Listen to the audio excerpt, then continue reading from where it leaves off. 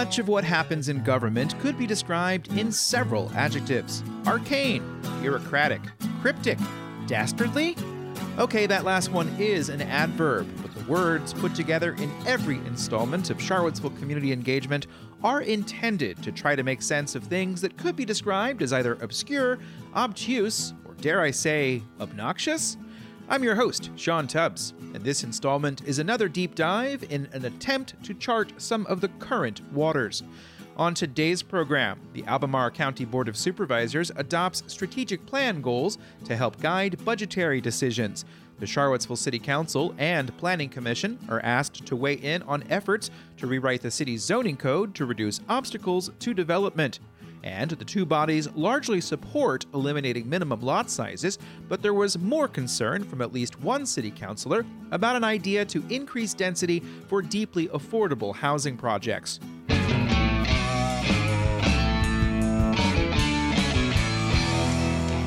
In this first subscriber-supported shout-out, Charlottesville Community Bikes believes that bicycles can be a means to social change, addressing issues of equity, access, and inclusion.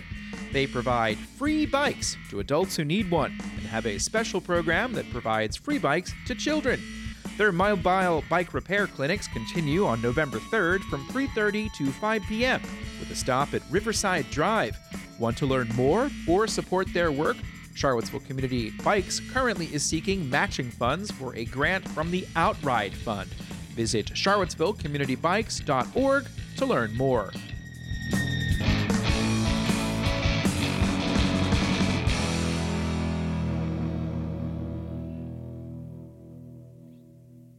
Longtime readers and listeners know by now that this newsletter and podcast seeks to give information about various plans, be they site, comprehensive, small area, biodiversity action, strategic, or otherwise. Local governments in Albemarle and Charlottesville have hundreds of employees, and in order to run an organization, you need some kind of documents to coordinate what everyone's doing, or in many cases, you don't. In any case, the Albemarle Board of Supervisors made progress with two overarching plans at their meeting on October 19, 2022. The first was the strategic plan, which sets 6 overarching goals for what the county government hopes to achieve. These goals and their objectives can be reviewed on the county's website. There's a link in the newsletter to the staff report for the October 19th work session. Christy Shiflett, Director of Performance and Strategic Planning for Albemarle County, was on hand to update supervisors on various changes as well as community feedback. The significance of the strategic plan is the role it plays in guiding future spending. The intention is that this will inform our next steps as you'll start talking about the 5-year financial plan in November. Performance indicators for the strategic plan are tied to the progress toward specific projects and initiatives. One change made since the board's last discussion in September was the addition of a paragraph centering the 6-member elected body's role in county governance. Here's that new paragraph. The Board of Supervisors sets the policy direction for the future and local government staff, implementing it through their public service. These efforts are maximized through board staff collaboration, guided by the Board of Supervisors operating guidelines for high-quality governance and the pillars of high performance.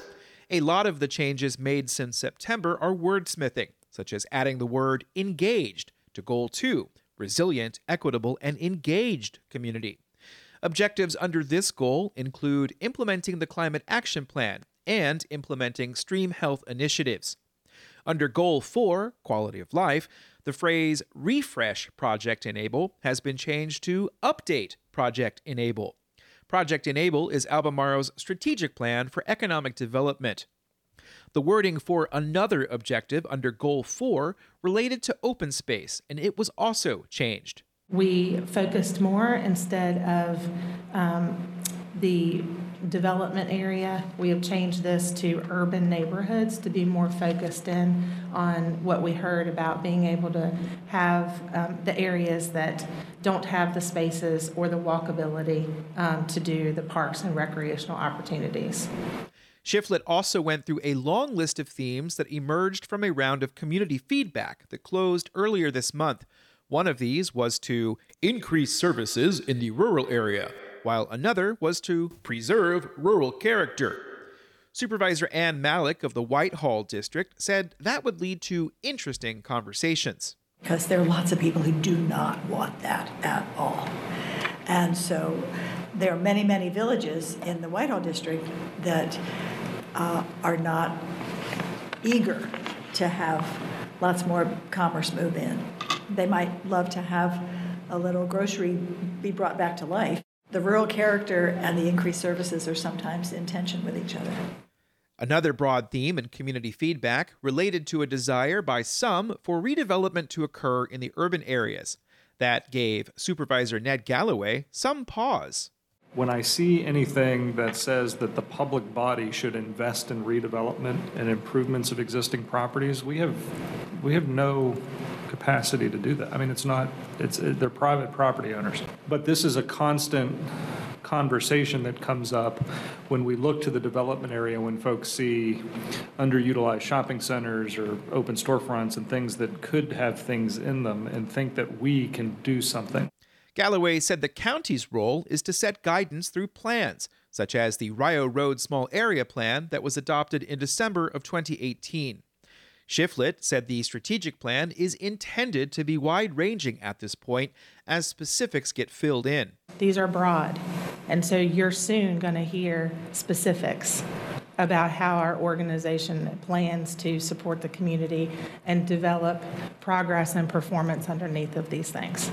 Supervisor Jim Andrews said he would like to make clear that the Biodiversity Action Plan is called out as something to clearly implement.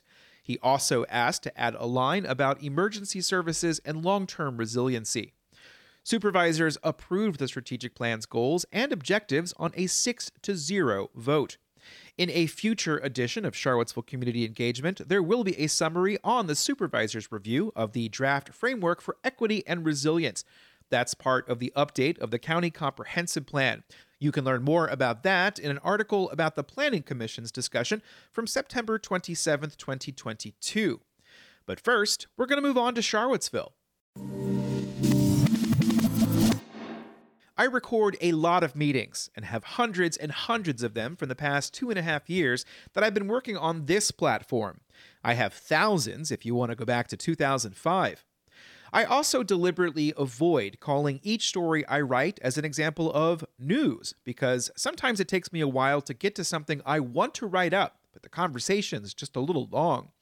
But there does come a time when it's way too late for me to expend any more time summarizing something that happened in the past. 30 days, tops.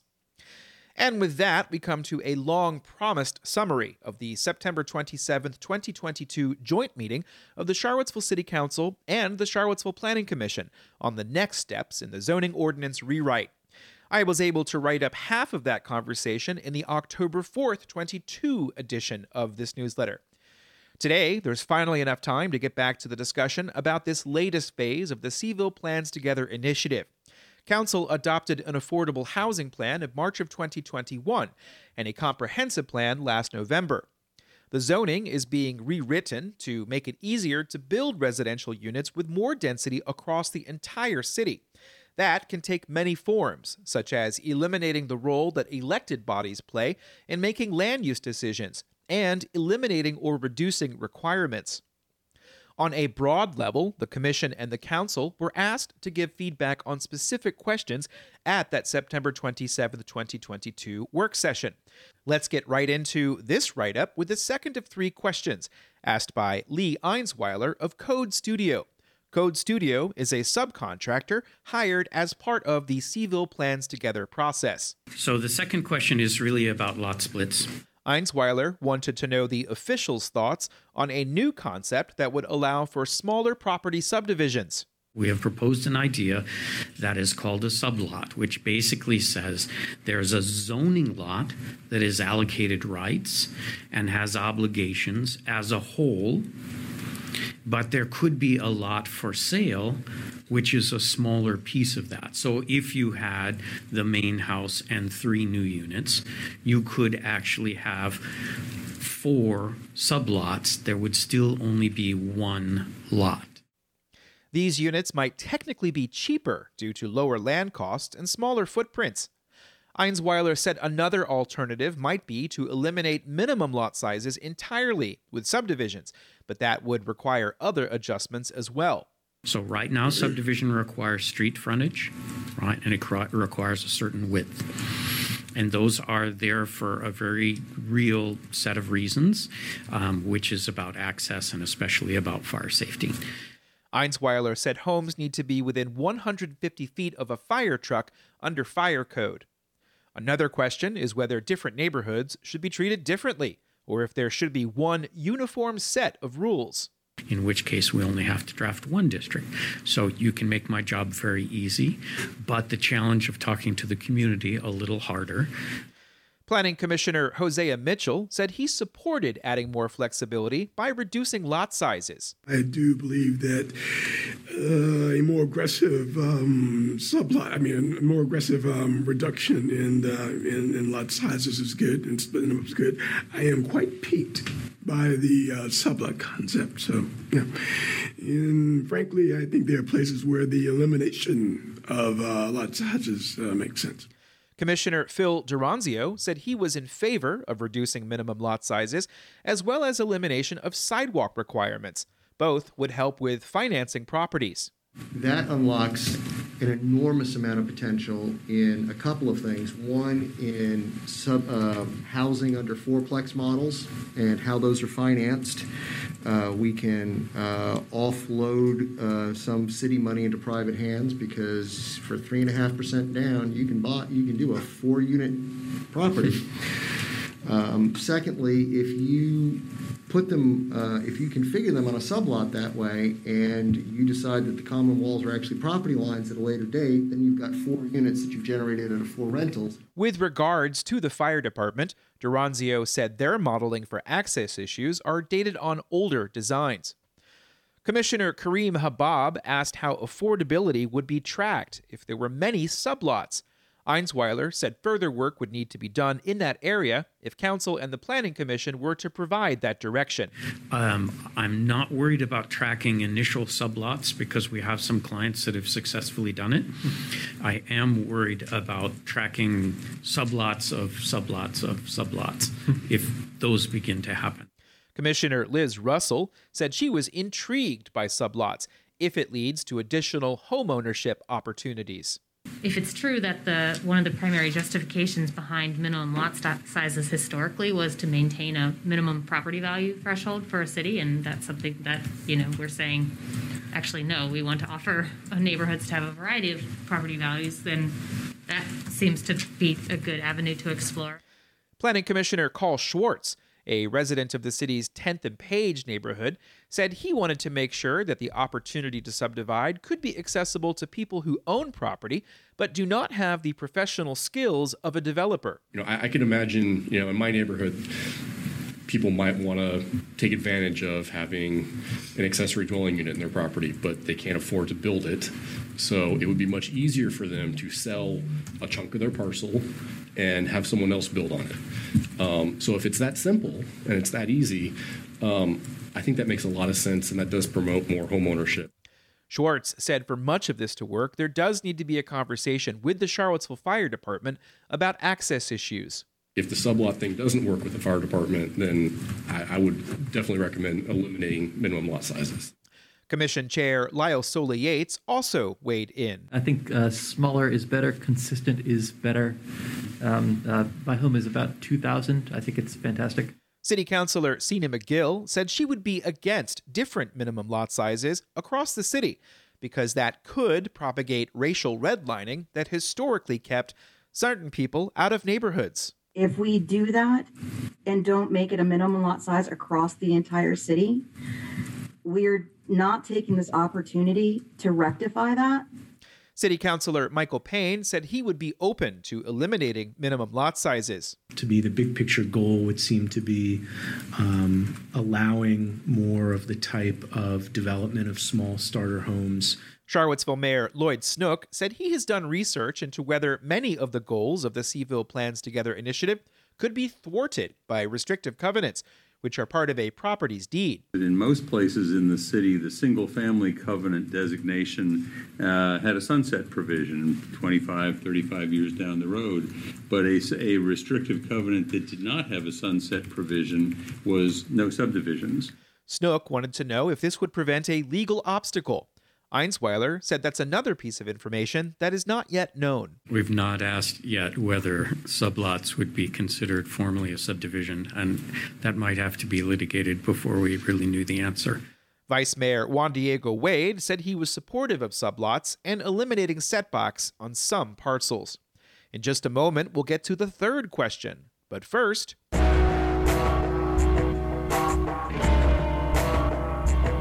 you're listening to Charlottesville Community Engagement. Since the very beginning of this newsletter, one Patreon supporter has been using his shout-out to draw your attention to the work of the Plant Northern Piedmont Natives Campaign. The campaign is a coalition of grassroots partners, including motivated citizens and volunteers, partner organizations, and local governments who want to promote the use of native plants. We are now in the autumn, and if you're already looking forward to the spring, this is the time to learn about what you need to do to plan to attract pollinators who will help keep native species going. To learn more, visit plantvirginianatives.org to download Piedmont Native Plants, a guide for landscapes and gardens.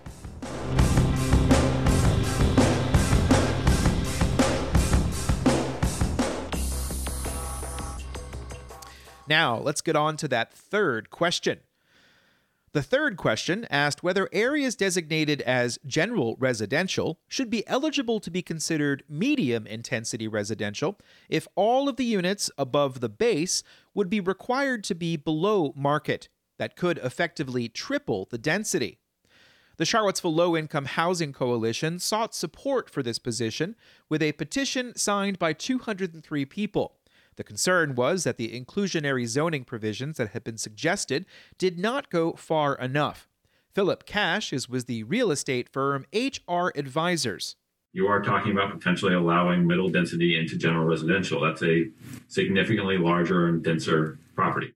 Cash said there are examples of that happening, such as in Cambridge, Massachusetts, a city of over 118,000 people in the Boston metropolitan area. He also said those involve heavy subsidies. In Charlottesville, the primary subsidy comes from the Charlottesville Affordable Housing Fund. This year, there is about $835,000 in new funding, according to a notice of funding availability that went out earlier this month. In April, Council learned that about $46.7 million has been dispersed through the fund since 2010. Let's hear more details about what's being asked from Jennifer Koch of the firm Roadside and Harwell, the main contractor for the Seville Plans Together initiative. In general residential areas, the comprehensive plan calls for 3 units or up to 4 units if you keep the existing house and either divide it into multiple units or you add units to the property with it. So what the question's asking about is looking to gauge how you all feel about the idea to allow that same base density up to 3 or 4, and then everything above that up to 12 would be allowed in general residential if it was affordable at a level to be determined. Commissioner Hosea Mitchell was skeptical. It may be feasible based on 2 equity multiples, but based on yield, this would not be feasible. So the only way we could do this is, again, I think the question's been answered, is through subsidies. Much of the city's current subsidies are being used for the redevelopment of Friendship Court by Piedmont Housing Alliance and the Charlottesville Redevelopment and Housing Authority. Commissioner Duranzio said he was in support of anything that could be done to privilege construction of affordable housing, but he would need to see more analysis of how the financing would work. Lee Einsweiler of Code Studio said zoning would also come into effect if the base density was increased. He said existing neighborhoods would likely change if council agreed to make this increase. The decision you have to make if you choose to go there in general residential is what is the urban form that you would allow, and is it the same as what you would build under the standard market affordability, or are you actually adding bulk adding mass, an additional story, additional lot coverage, less parking, less trees. Are we willing to go to those extents to get that affordability in those settings? Commissioner Kareem Habab said the additional bonuses allowed under the inclusionary zoning provisions might be sufficient, but extending the density could open up new land for nonprofits to build new units. The valid questions about scale, and those are harder to tackle, but to answer the main question, I do support it, and we'll figure out that scale after, I suppose. Commissioner Liz Russell said she could see the merits of trying to get more units in neighborhoods that are more wealthy and historically more segregated. But she said the future land use map also established some basic parameters for what the community expects. At the same time, contrary to what we've said, the density and form and height perhaps should be in those neighborhoods. Commissioner Carl Schwartz said he supported the idea. For one, it's not likely to happen unless somebody's going to, there's going to be grants or subsidies or something like that that's going to come in. So it's not like we're going to see 12-unit buildings popping up throughout all the city. Schwartz added that making this change would fulfill the comprehensive plan goal of providing more affordable housing. He said he was not concerned about the issues of form, pointing out that apartment buildings were constructed in the Venable neighborhood before the first zoning code was enacted in 1929. So, we're saying, all right, if you can make it work, if you can get the funding and you can do it, and it's all going to be, you got your 3 or 4 market rate units and everything above that's affordable, go for it. Add up to 12 if you can fit them on the site. Commissioner Rory Stolzenberg said the city should not listen to what he called a minority of skeptics and should instead seek as much affordability as it can by allowing for reduced setbacks and fewer on-street parking spaces. To me, I think it's a no-brainer to allow additional bulk, to allow those bonuses. At the very least, we need to be maxing out the current envelope that a building can be built to. Commission Chair Lyle Sola Yates said he supported allowing the additional density. I know this will raise some hackles because this could mean some visual changes in some areas, but we're talking about a small number of players who are out to do some good, and I want to help them. But it's council that will make the actual vote on the zoning code. Councillor Sina McGill said she supported the idea as long as the new rules don't make it easier to build university housing rather than housing for people with low incomes. Students meet the classification of being below 50, 60, 40, 30% AMI usually. The students are living on loans. Not that many of our students don't deserve good housing and fair and affordable housing so they can move forward in life. But that's a separate area of our need. McGill also said she didn't think this would greatly change the character of Charlottesville. City Councilor Michael Payne said he also supported additional bonuses for density. To my mind, our comprehensive plan update and affordable housing strategy, the most important components were deeply affordable housing at 0 to 30% AMI. The free market won't provide that deeply affordable housing. That's going to have to come from subsidy. That's going to have to come from our housing authority and nonprofit developers. The Charlottesville Redevelopment and Housing Authority has recently begun purchasing property and closed on a property on Montrose Avenue on October 18th. They're also currently overseeing the renovation of Crescent Halls, which did not include any additional density above the 105 units that were already on the site. Completion of that project has been delayed, as is the opening of new units at South First Street. Councillor Brian Pinkston also supported the idea, and he said the affordability levels could depend on who the developer might be for a specific project. Pinkston was not on council when the comprehensive plan was adopted, but he did have a concern about how changes to the future land use map might be perceived. And it feels like this is sort of like, okay, doing an end run around all those conversations that had. Mayor Snook was sympathetic to that argument because some parts of the city may not be able to handle the additional traffic, whether it be vehicular, pedestrian, or non-motorized. We told folks last year that the difference between general residential and medium intensity level would be related to things like the carrying capacity of the streets and other issues like that. Snook said there needs to be a very clear recognition that this approach would not work without deep subsidies. He did not support the idea. My first objection to it overall is that I think this is fundamentally different from, and to some extent, a betrayal of what we wound up telling people last year. Vice Mayor Wade did support the idea and suggested the Housing Authority be specifically listed as one of the entities who would be developing the units. It's not just one thing that can do it. I mean, here we're looking at the Housing Fund, we're looking at Habitat and PHA and bonus units and things. But I think that we need to have the Housing Authority they know what they're doing. They know the population. They know how to tap into those funds. Some funds they can only tap into it. There will be more information about the next steps in future editions of Charlottesville Community Engagement. Here are some other bits of information from this particular meeting. There would be no more planned unit developments in the new city zoning ordinance. Hundreds of homes have been built using these customized zoning districts since the 1990s, at density levels higher than allowed under traditional R1 zoning. Consultants have suggested that there be no more discretionary review by City Council or the Planning Commission. That would mean all projects would be judged by staff on a technical basis, such as what's happening with 245 units at 0 East High Street. More on that project coming in a future edition of the show. And no design work has yet been conducted for a sidewalk on Stribling Avenue and other improvements to support 169 units made possible through a rezoning to planned unit development this past April.